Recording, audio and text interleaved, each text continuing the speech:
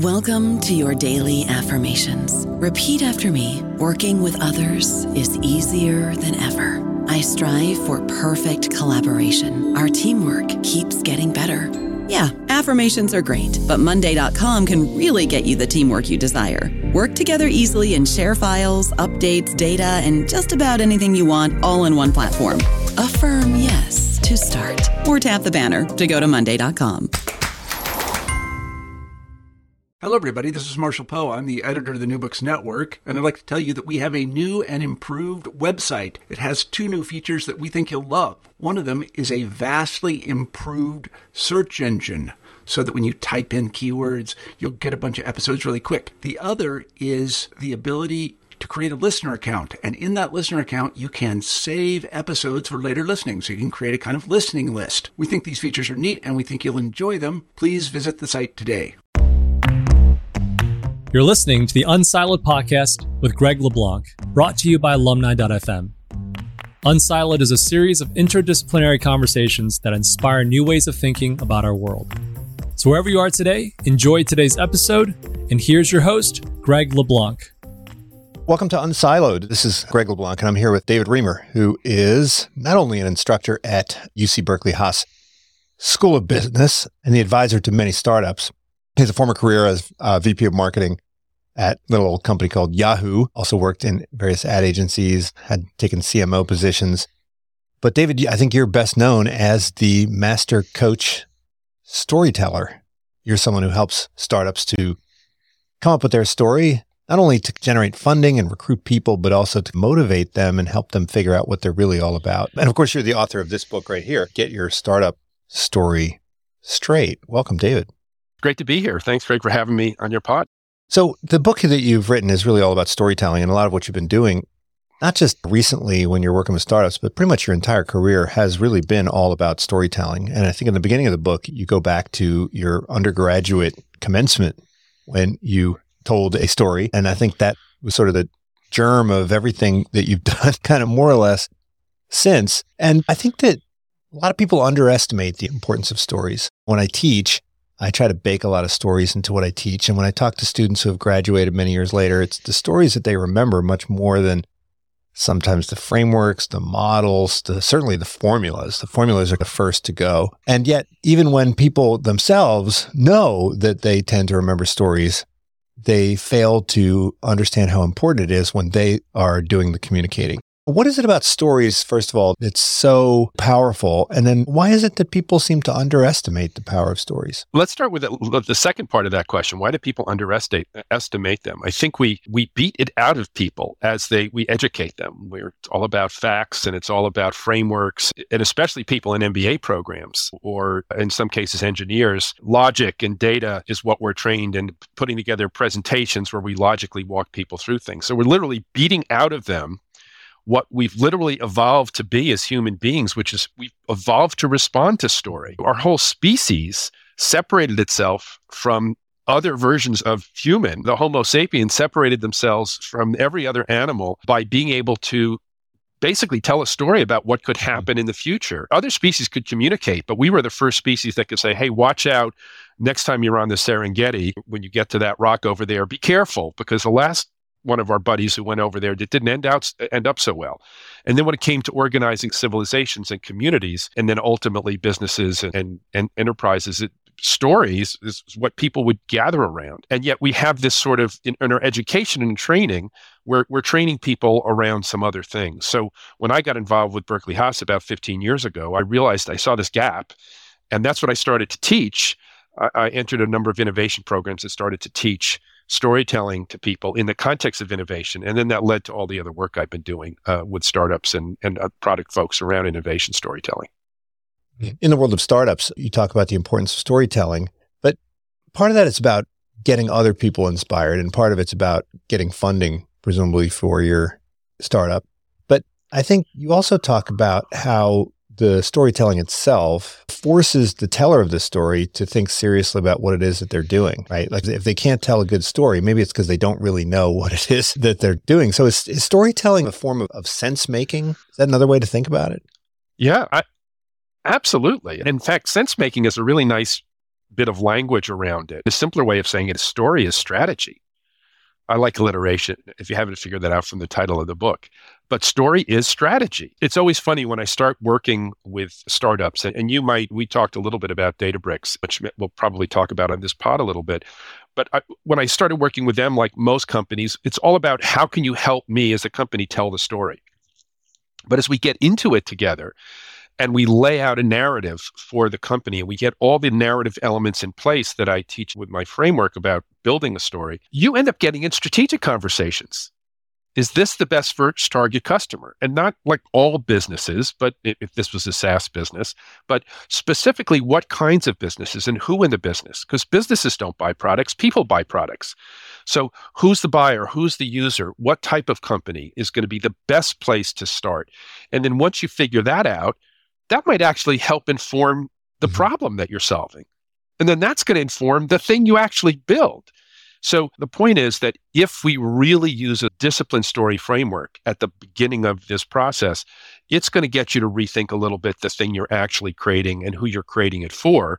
And that's all about product strategy. Well, I think the main thrust of your book is really about how startups can tell this story to those folks that they're trying to attract resources from. And when I think about venture capitalists, at least when you teach a course on venture capital, as I do, you're teaching people how to evaluate the business model. You're teaching them how to evaluate the capacity to sell product, the capacity to generate market share, the capacity to create recurring revenue, the capacity to build a moat and prevent others from taking away your rents, the ones you generate.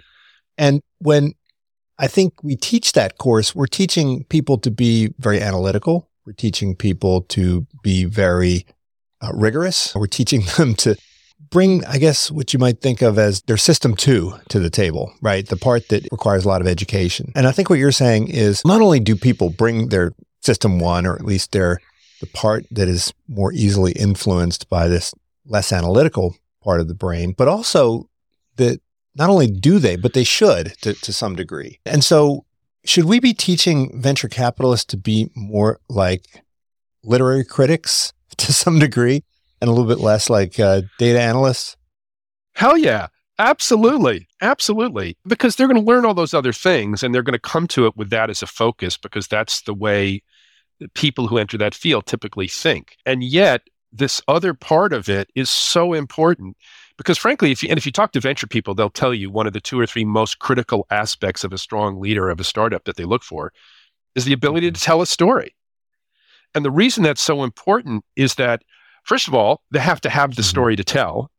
And I don't, as a listener to the story, I don't care about business model. I don't care about their go-to-market strategy. I don't care how great their team is. All of that until I want to know all about that at some point. But I don't care about any of that until I know there's a real customer out there that has some issue that this person or this venture feels they can solve better than the other things that are out there. And that's the core product story.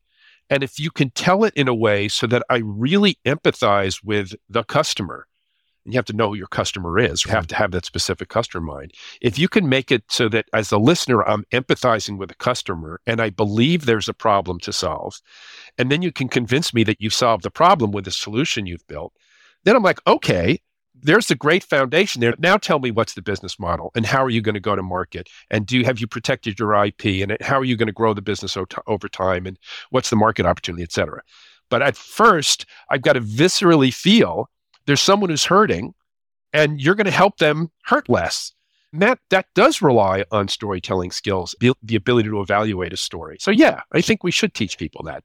Yeah, the protagonist in most of the stories that you discuss in the book is the customer, right? And it's an ideal customer. In venture, we always talk about the ideal customer profile. So you personify this ideal customer. But in some cases, the protagonist is the founder themselves. And that's usually when the founder identifies with that ideal customer because maybe they are one and the same. They're the person who has firsthand experience with this pain, either by going through the pain themselves or observing someone very close to themselves that's experienced this. And I've seen increasingly startups that begin their pitch with this narrative. It's become much more commonplace. Do you think that they're figuring this out, that they've picked up on it? Have you seen a kind of an increase in the number of startups that have been taking this advice?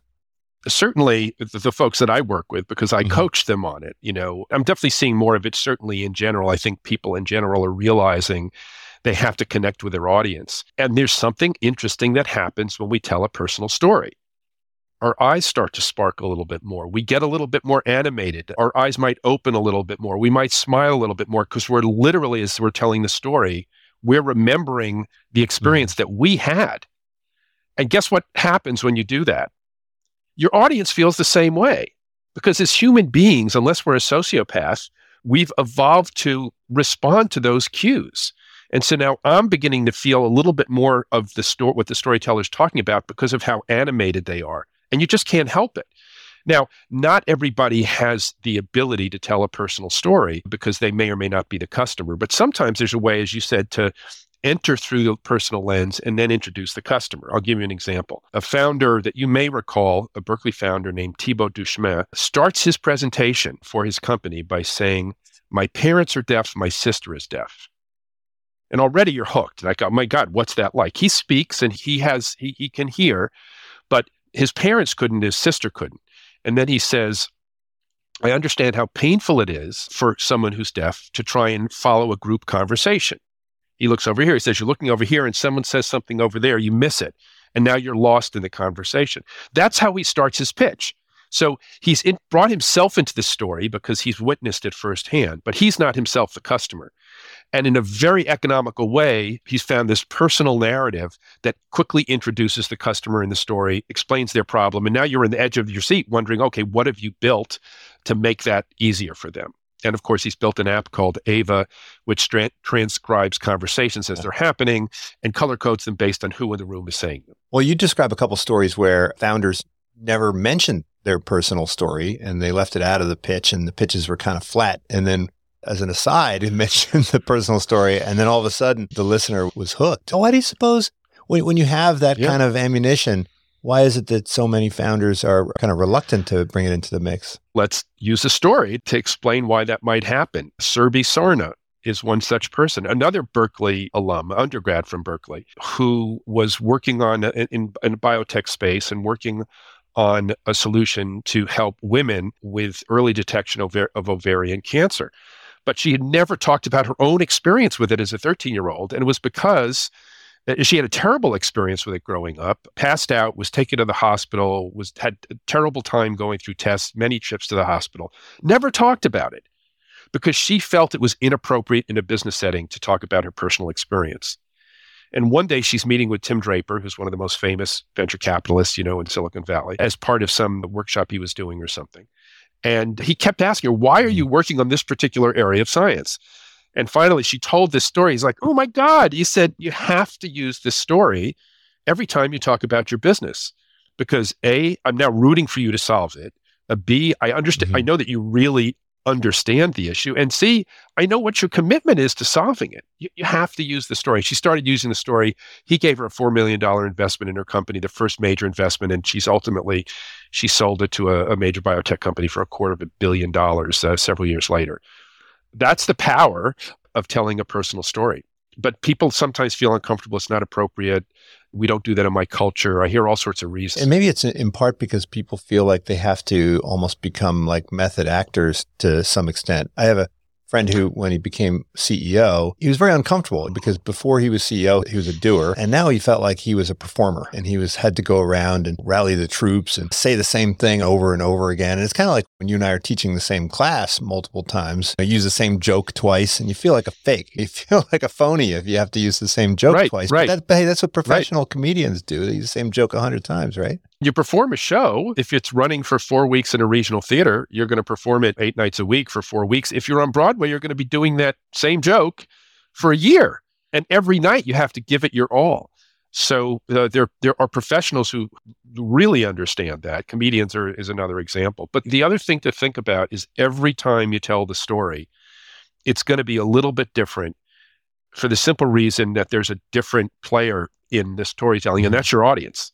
And when the audience is different, and you know this as well as anybody as a teacher, that people respond differently to different things, and it can lead you to different paths and down different channels. So it's always a bit of a dialogue. And even when your audience isn't speaking, or you're not asking them for feedback, they're giving you feedback anyway.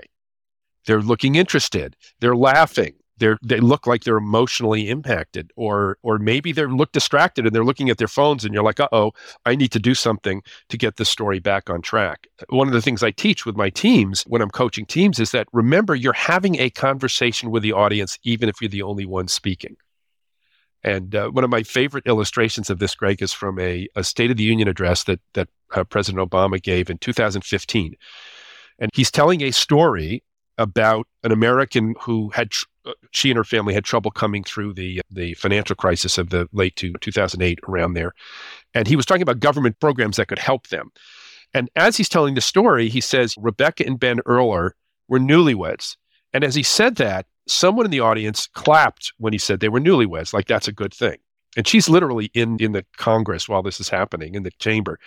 And after that person clapped, someone laughed, thinking it was funny that someone clapped. And then another person laughed. And then Obama, who was paying attention to his audience, he just stopped.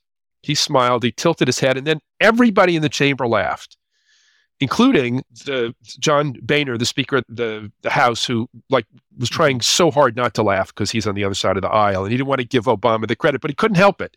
The point being, that happened because Obama was realizing he's in a conversation, and he let the audience have that moment, and then everyone in that chamber had a moment together. So that's part of the power. Even if you're telling the story multiple times, recognize that you're having a conversation with your audience. Do the storytellers have to be authentic in some way? I mean, I've watched some founders, I've seen their stories evolve over time, and stories take on more of a compelling kind of narrative, but they start drifting a little bit away from what I know to be the truth. And maybe I'm the only one that knows that there's a little bit of a fudging. They're kind of like when people apply for graduate school and they say, well, why do you want to do this? And they come up with some narrative that goes all the way back to birth, which shows that going to graduate school at this school for this degree is the culmination of 27 years of inevitability, right? And so do you have to teach people to be authentic or just to be good actors? No, definitely authenticity wins the day. There's no question about that. Now, there's also no question that people can become better performers, and there's no question there's an element of performance here. You're trying to take an audience, whoever it is. You could be having a one-on-one meeting with someone who you're trying to convince to join the company, and you want to tell them a story that's going to inspire them enough to say, yes, I'm going to join your company, and then be able to go home and tell their partner that here's why I should join this company. And it's such a good story, they can go home and share it with their partner. You have to, there's a little bit of performative, be honest, be true to yourself, but there is a little bit of performative element. Sometimes people think if someone is showing energy and their voice is showing vocal variety and they're using their arms and maybe they're walking around and looking and making eye contact, that they're not being authentic. They're being human. You can be authentic and be a good performer. One doesn't replace the other. And I always advise people that true stories are better than made-up stories. I want to hear about a customer that you actually have met and that you've talked to. Bring them into the room. Tell their story. And the more authentic, the better. Sometimes as founders, there are things we're going to choose not to talk about in our pitch because we haven't quite sorted them out yet. But that's a question. That's like any good marketing. You figure out what are the aspects of this story that I can tell that are true, that are going to get me to that next conversation. There was an example in the book where a founder had trouble really coming up with the story, and then you realize that this founder had really not gone out into the field and spoken to any real customers. And so it was really no wonder that they didn't have a good story. And once they did go out and talk to the customer, they wound up realizing that their original idea wasn't really all that great. So, we all know about get out of the building, Steve Blank, pivoting and all that. But, you need some kind of mental framework for interpreting that kind of data that rolls in through those encounters with the customer. Yeah.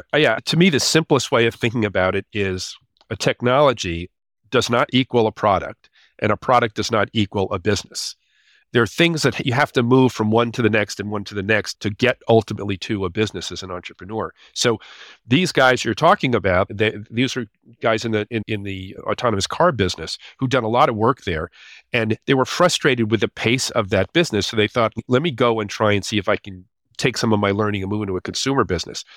And so they had a cool technology, but they didn't have a product, and they thought they could create a subscriber version of Uber.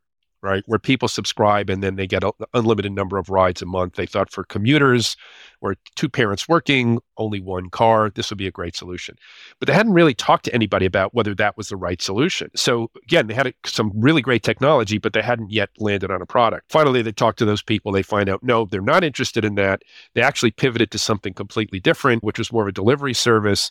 And then they decided that didn't land. And they ultimately went back to the autonomous space and took their camera technology. And that's what they ended up developing.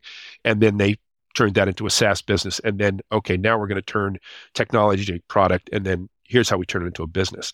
But the point is that Steve Blank talks about talking to 100 customers. What you're doing when you're talking to those 100 customers is you're vetting your story. You've got a premise. I have this customer. I think this is the set of customers. I'm going to start talking to them and see what they think. And I think these are the issues, the functional needs, the emotional needs. I think this is the problem I'm solving. And they have effectively a storyboard in their head.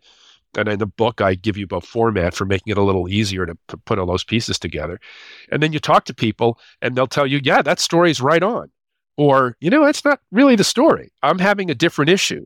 Or my friends over there are having that problem, but I'm not having that problem. That's a different segment. Whatever it is, and then you're constantly evolving the narrative until you've landed on a solution that somebody needs, and now you've got your story. Well, you make reference to other types of storytelling, right? You talk about Pixar and how they go about creating successful movies. Are the same types of stories, do we see the same types of stories in all these different domains? There's a whole bunch of books on how to write screenplays, and there's a whole bunch of books on what makes for a successful story. And allegedly, there's only a certain number of kind of story archetypes. Does all of that kind of map over into the world of corporates and the world of startups? I felt that it does, but I felt that there was nobody who'd written about it. In other words, there's a lot of books about storytelling for business people, a lot. But what I hadn't seen, because a lot of students asked me and startup founders had said, I want to do more with this. I need more resources. Point me to a book, point me to the podcast, point me to the videos. And I realized that no one was doing exactly what I was doing, which was taking story and saying, okay, how do we use a story for something new, for an innovation? So that's why I put the book together. But the basic framework of a story and the way it applies so beautifully is in a classic story, any great story, usually you're introduced to some protagonist. There's something they're trying to accomplish. And as an audience, we know who the protagonist is. We know what they want. And then we see some obstacles thrown in their way that keeps them from getting what they want. And then we watch the movie or we read the book or we watch the play to find out, are they going to end up getting what they want? Guess what? That's an innovation story. You meet a customer. You realize the customer has some set of issues. There's something that's making it hard for the customer to get what they want. And then you go through this journey with them, and hopefully the solution you've created solves the problem better than the other stuff that's out there. And it's just like the movie. And literally in the book, I give examples of story arcs for a movie and like a Pixar film, and then compare it to the story arc for a startup. Startup's no longer a startup and it becomes a more mature company. Do mature companies also need stories and narratives to ground them? And we've seen all these companies that come up with defining principles, or that come up with, Amazon has the 14 leadership principles. And there's defining principles. Also kind of companies have slogans or logos, whether it was do no evil or our goal is to provide information to the world or whatever. So we've got slogans, we've got leadership principles. Do companies need to have these stories that bring everybody together? There's a whole world of branding out there. And even though I grew up with it as an advertising person, the book and the stuff that I'm most interested in now are stories about products, because brands encapsulate so many other things, brand values and brand history, and there's brand architecture, and there's just so many other elements. But there's no question that over the life of a brand, they constantly need to introduce stories that refresh the brand and have the brand land for people. An example, Google, a brand that is known universally around the world and has 1 million associations. It's still important for them to prove to the world that they're a useful thing to have and for people to not take them for granted. And one way to do that is to have people feel that Google's useful. So if you might remember back to last year's Academy Awards, and it was also on this year's Final Four and some other very high-profile television events, there was a commercial about a Coda family, which is kind of ironic given that this year's Academy Award went to the film Coda. Coda is the children of deaf adults. And in this wonderful commercial by Google, they show how this person who grew up with both parents being deaf, how he learned to sign and how he helped navigate things for his family. And then fast forward to now he's an adult, he's married, and during COVID, he had a child, and his parents meet the child over a bunch of Google tools, the way we're talking right now, but through a Google solution, Google Meet, and subcaptions and all these other things they do. The point is that story was very powerful, very memorable. And one of the most memorable things, even from the whole Academy Awards show the first time around, was that commercial. And that makes you feel like you have a stronger connection to the Google brand and some of those Google products. So yes, absolutely, it's important to do it, and it's important to find ways to do it. But with the brand thing is a much bigger, and there's a lot of thought pieces on how to do branding as well. But again, for the book, I wanted to focus on people who were sort of had a specific product. But even big companies like Apple are launching new products. And just as one more example of a big company with a powerful ad, I own an Apple Watch now, and I never did until very recently. My wife bought me one for my birthday 3 weeks ago. And it's only because I started talking about, maybe I should get an Apple Watch. And they've been around for a long time. But there was a commercial where they did such a great job of demonstrating the problem that the Apple Watch can solve.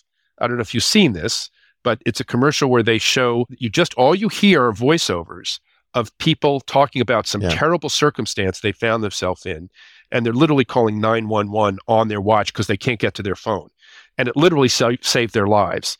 And it was such a great, there were all narratives, like 4 different narratives in this commercial of people literally having their lives saved. There were these beautiful little story arcs in the 60 seconds that it convinced me that I needed this product. And that's a brand, obviously, it's been around a long time, but is coming up with a new way of telling a story about a new product that is going to convince me now, this needs to be a part of your life. I don't know about you, but I'm very busy and I don't have a lot of time to cook. That's why I subscribe to Factor. Eating better is easy with Factor's delicious, ready-to-eat meals. Every fresh, never frozen meal is chef-crafted, dietitian approved, and ready to go in just 2 minutes. You'll have over 35 different options to choose from every week, including Calorie Smart, Protein Plus, and Keto. These are 2-minute meals. Factor meals are ready to eat and heat, so there's no prepping, cooking, or cleanup needed. They're flexible for your schedule. Get as much or as little as you need by choosing your meals every week. Factor's the perfect solution if you're looking for fast, premium options with no cooking required. Sign up and save. We've done the math, and this is important. Factor is less expensive than takeout, and every meal is dietitian approved to be nutritious and delicious. Head to factormeals.com/NBN50 and use code NBN50 to get 50% off. That's code NBN50 at factormeals.com/NBN50 to get 50% off. Since you were somebody who was an executive in an ad agency a while back, let's say, have you noticed there's a change in the world of marketing? A lot of these ad agencies have had to kind of reposition themselves. When we think of marketing, we don't think of Don Draper anymore. And you referenced the Don Draper carousel story in the book, right? Marketing nowadays is really much more about data and about kind of market segmentation and about recommendation engines and so forth. And a lot of these agencies, traditional agencies, have struggled a bit. Is it that they are failing to convince companies of the relevance of storytelling, or is it that they've lost the capacity to tell the stories and the companies themselves have taken over that role? What's going on in that world of kind of traditional agency marketing? I don't follow it nearly as closely as I might have. It's literally been 24 years since I worked in an advertising agency. That's like a lifetime for most professionals. But what I've obviously observed is that you have to be able to compete as someone who can understand the data side of marketing is all about data now, but it's not exclusively about data. So you have to have a foot in both camps, and good marketers have to have a foot in both camps. It's not enough as a marketer to be a really talented growth marketer who can constantly do A/B testing and constantly refine the marketing funnel and all that sort of stuff, and the marketing stack, because there's so many technologies in there. All of that stuff there's no question it's essential nowadays. If you're not using those tools, it's like a baseball team that doesn't believe in data analytics. They're going to be terrible. But at the same time, there's still an art to the world of marketing. It is some art and science, and you still have to be able to tell stories. And the most successful agencies have to be able to do both, or at least be able to identify what part of that world they're playing in and be super well positioned so people know exactly why you're going to the agency. But the fact is, this is to me is a more interesting conversation about marketing leaders. Marketing leaders need to not just be all about one or the other. They're leaving a lot on the table.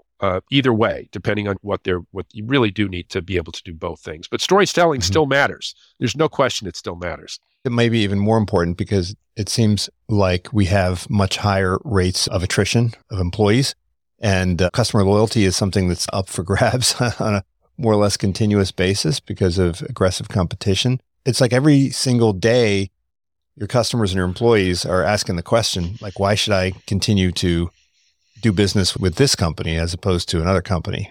And they need to have some kind of a story that informs that decision. Yeah, and that stands out and is memorable. Compare the consumer experience or the business professional's experience who's looking at business products. There's so many different messages they see now during the course of a day.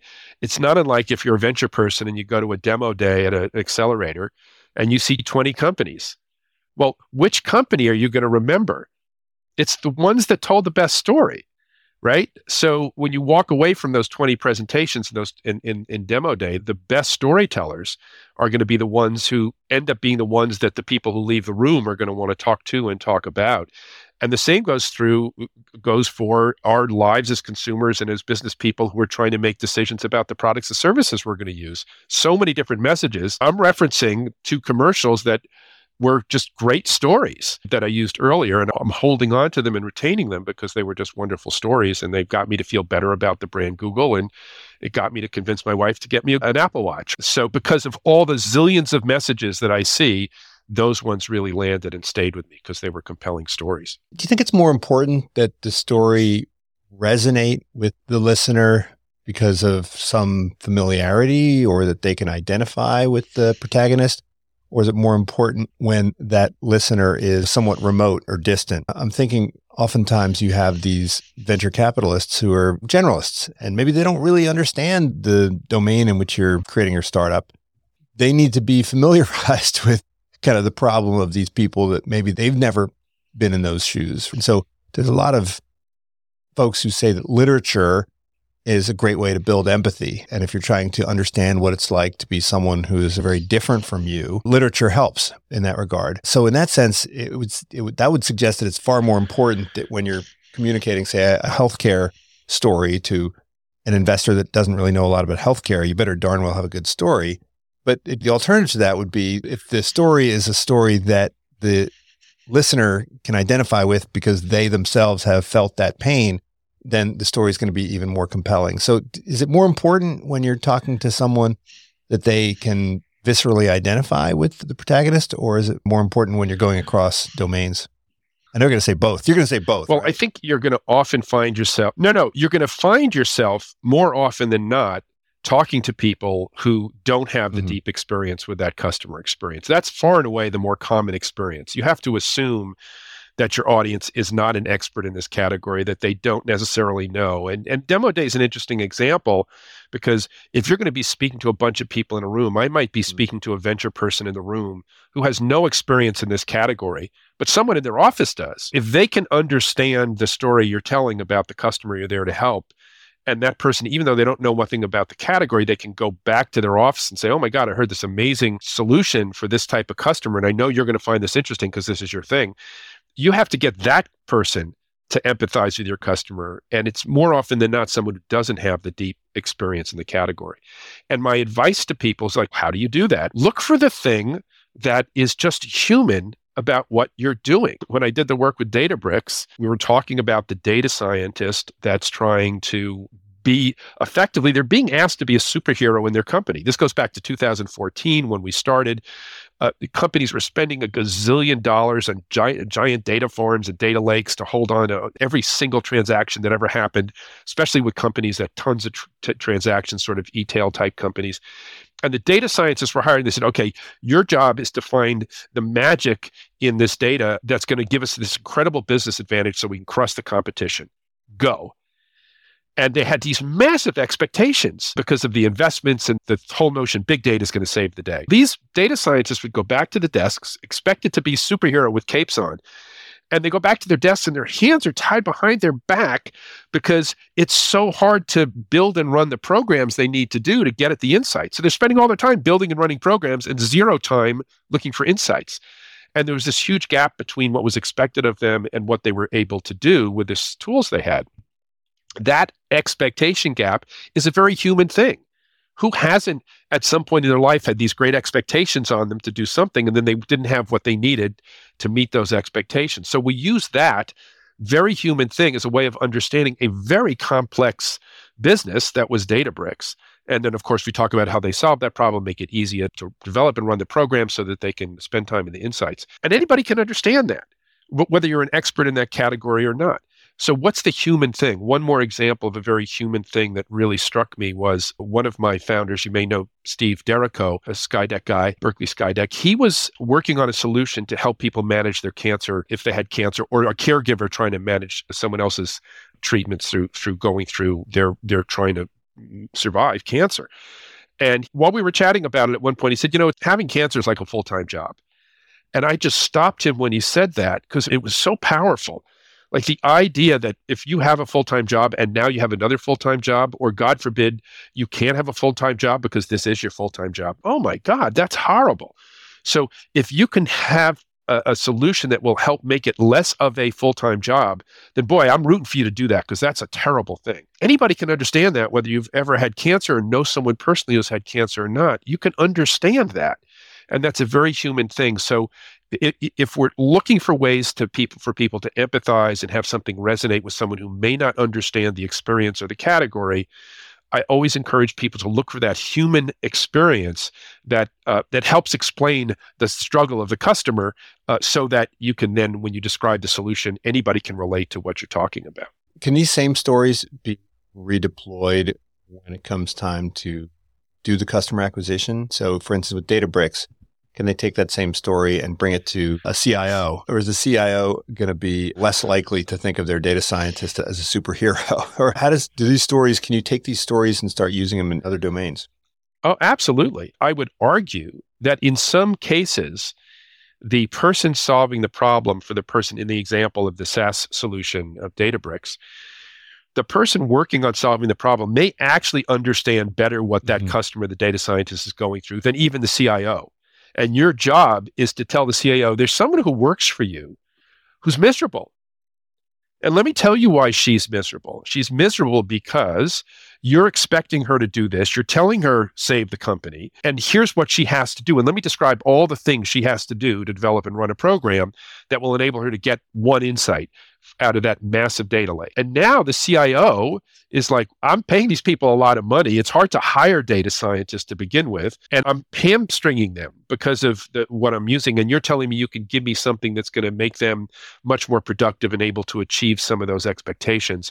I'm all in. So absolutely, I encourage people, and especially in a situation where the customer who's buying the solution isn't the same person as the one who's using the solution, which is the case with a CIO in a big giant company that's buying these data solutions. Yeah, it's in some cases even more important because you're trying to help them empathize with their own employees, and they may not even understand the degree to which they're struggling.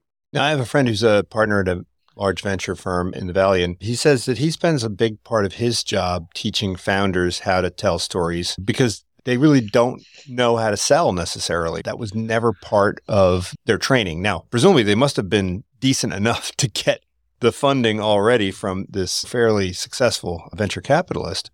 But I think they're in the business of finding more potential. So has this idea of storytelling been institutionalized at different levels in different places? Have accelerators all more or less adopted storytelling as part of their curriculum? Have venture capitalists embraced storytelling as something that they can provide to their portfolio companies and their founders as a skill? To what extent has this movement become pervasive?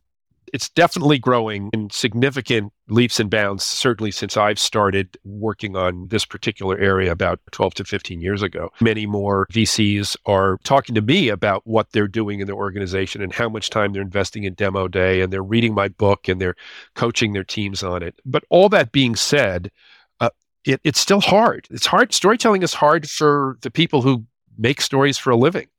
I'm working on an original musical I've been working on for 10 years, and we're still working on the story. It takes 5 years to make a film at Pixar, and there's some great stories about things where they've really struggled telling a story. So when you're dealing with people who aren't professional storytellers, who are trying to work on their stories, we need to give them as many tools as possible. It's the reason I wrote the book, because I wanted to scale what I do. I can't meet with every startup that's going. I can't spend time with every team, but at least there's a method in the book that they can learn. And there's a number of storytelling techniques they can use to try and tell an emotional and a compelling and a logical story. There's story archetypes in the book. The purpose of the book was to just give people another tool, and venture folks and anybody who's in this innovation ecosystem to keep working on it.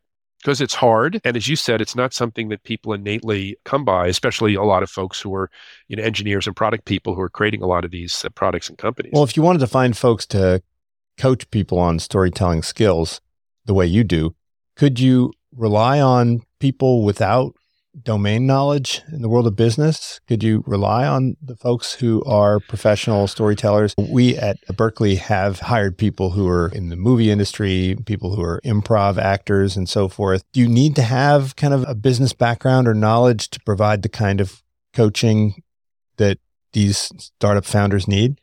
In a perfect world, you'd find someone who has a foot in both camps. I'm so lucky that I grew up writing shows and being involved in advertising, which is a storytelling business, and working in the tech space as long as I have for startups and companies like Yahoo and et cetera. If you bring someone in who's just a storyteller, they may be able to help you. And I love the idea of bringing that resource in, because what they may be able to do is help find the thing in what people are talking about that's the human thing. That's the thing that they just relate to as a storyteller. Because I find that's usually the most difficult thing when people are trying to develop their stories and doing demo day. There's a lot of people who can help make slides clearer and try and make sure that there's a logic to the presentation. But it seems like actual storytellers are best at saying, wait a minute, the real human thing in this story is this thing over here. My example of it's like a full-time job. What is that like? Now, let's really empathize with someone who has a zillion things to worry about, like a full-time job. To manage their cancer is something that, like, who's going to identify that? So I think it could be a really compelling idea for people to bring into demo prep someone who has just going to be looking for where's the emotional story in this. Obviously, if someone has both sets of experiences, they can then try and connect the dots a little bit better to the business story, because you still have to watch the story and go, wait a minute, the Achilles heel, every presentation has an Achilles heel, as you know. The business model isn't making sense, or this sounds great, but it sounds a lot like this other solution that's already out there. How is this really different from the other solution that's out there, or whatever the business piece is? But yeah, if you don't have the person who could do both, it would be really interesting to bring someone in who could help you find, there's the hook in the story. Build something around that emotional thing. Now, you teach at a business school to MBA students. And is this something that you think ought to be more integral in the curriculum? Do you think that business students should have storytelling as one of their fundamental skills? If you look at the core curriculum, for instance, we'll have data analytics and we have all this other stuff, management and so forth. We don't have any specific courses on storytelling, although you'd find it in all of them. For instance, in data science, if you can't do visualization and you can't communicate it, it's going to be difficult to move the needle. But is it something we should incorporate into general business education? Yeah, I believe so. Obviously, that's what I'm most passionate about. But it's also because we beat it out of people so much, we got to put a little bit of back in there with MBA students. It's one of the things that separates a leader in their career. The best leaders are good storytellers. And these are all folks who want to grow in organizations and continue to move up the ladder and have bigger jobs. And storytelling can be a great differentiator for them in their careers. We're doing more in business school with teaching people how to present themselves and how to communicate. We have more communications classes. We hire people at Berkeley. We have improv people teaching communication skills. And I think all of that stuff is tremendous. And yet, it's a different skill to know how to build a story, how to structure a story, what are the elements of a story, and how do I piece those together? So I need that great story in the first place before I can exercise those great communication skills to tell the story. I got to know how to build the story. And that is something I think we should be teaching. And in fact, I've been teaching it on and off in various programs at Berkeley Haas for the last 12 to 15 years. But I'm meeting with Dean Harrison soon to have another conversation about how we can make it a little more central to the learning. I think it's a great differentiator for leaders. Universities and business schools do have stories of their own. I think that we are always telling stories about students that have overcome challenges, come through our degree programs, and then gone on to do successful things. And that's sort of what we tell people in order to attract them to come to our schools in the first place. We don't usually talk about, we've got this, we've got this, we've got this. We usually point to these kind of success stories and these transformations that we enable, right? Right. And yet there's also a foundation to that story. I'll never forget when I first started, I just left Yahoo as VP of marketing in 2008, and I had lunch with Rich Lyons, he was about to be dean. He hadn't become dean yet, but he was about to become dean. And he talked about his ambitions, about wanting Berkeley to be a top 10 business school and everybody to know what it stood for. I said, well, there has to be some clear point of differentiation. And Rich was starting to lean into this culture thing. And he ended up really leaning into it. And the defining principles of Berkeley, the culture of the school, and how that forms, both how it informs who we accept to the program and how we continue to build this culture while they're in the program and encourage them to maintain it when they're out of the program. That's one of the major underpinning elements of the story. Yeah. So when we choose to tell stories by sharing individual success stories, we want to pick stories where that is the central theme in the story. Look how they're making this contribution by behaving in a certain way or committing to be involved in this purpose-driven business or whatever it is that's all rooted in those four principles that Rich really leaned into to try and differentiate Berkeley. So I think that if you have defining principles, if you have leadership principles, you need to have kind of illustrative stories, right, for each and every one of them. Otherwise, they're just simply too abstract. If you're a lawyer and you're reading through law code, you always want to see the examples. Without the examples, it's pretty hard to make sense of what they actually mean in practice. And so do you think teachers need to be coached up on storytelling skills? Because I find a lot of students complain that the teaching is too abstract and that it's very difficult to remember because it's too abstract. Do you think teachers realize the extent to which storytelling is necessary in order to implant the ideas into the students' heads?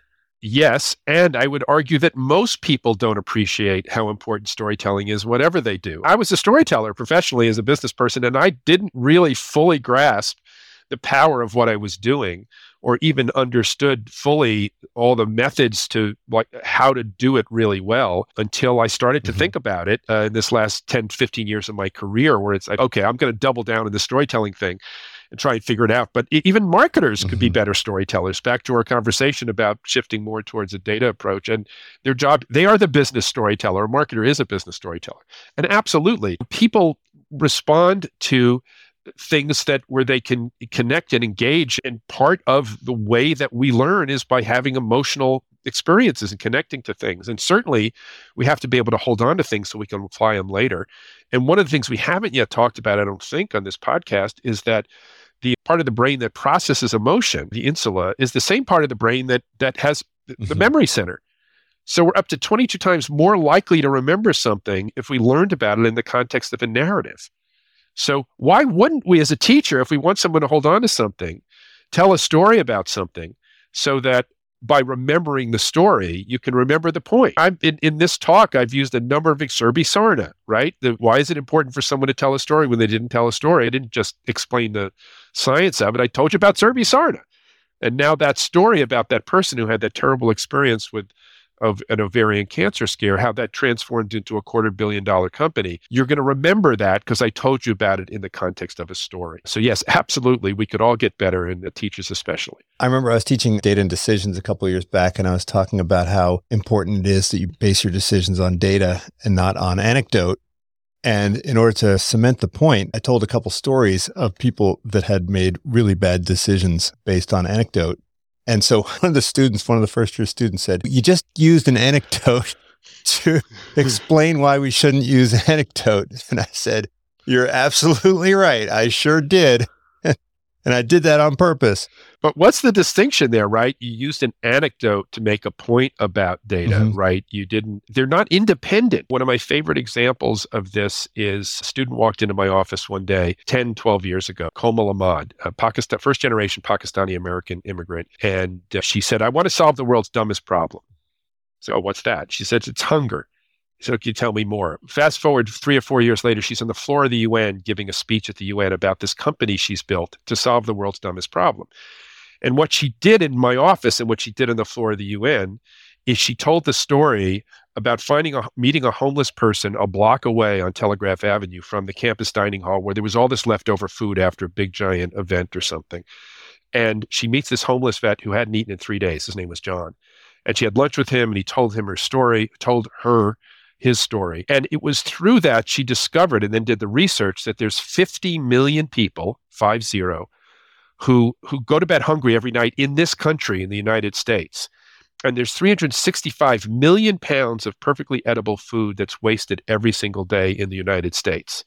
And her business was created to connect those 365 million pounds of perfectly good food that's wasted with those 50 million Americans who are going to bed hungry. That's her business. It's a two-sided market, and her job is to build a technology solution that can connect those two numbers, 2 data points. And you will remember those data points, not because they're good data points, but because I told you about them in the context of the anecdote of Komal walking down the street a block away and connecting John to that dining hall. So yes to both. Give me data, but give it to me in the context of a narrative, of an anecdote, and I'm dramatically more likely to remember it and have it move me so that I want to do something about it. Well, David, this book, Get Your Startup Story Straight, is full of great stories. And of course, the stories that you tell about how you learned about these stories are stories in and of themselves. But in addition to kind of recounting those stories, you also provide future storytellers with a playbook to help them get started and to craft better stories, particularly as startups, to help raise funds. So I really appreciate you joining me. Great to see you. It's been really fun. Thanks for having me. And I hope some folks learn more about this discipline and put some time into it because it'll really help them make whatever they want to have happen. Check out the book. Thanks again.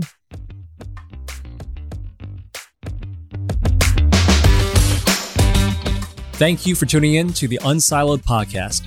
If you enjoyed today's episode, please give us a 5-star rating and review. To listen to other episodes, please visit our website at www.unsiloedpodcast.com.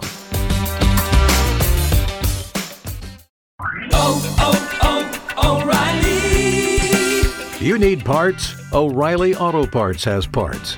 Need them fast? We've got fast. No matter what you need, we have thousands of professional parts people doing their part to make sure you have it. Product availability. Just one part that makes O'Reilly stand apart. The professional parts people.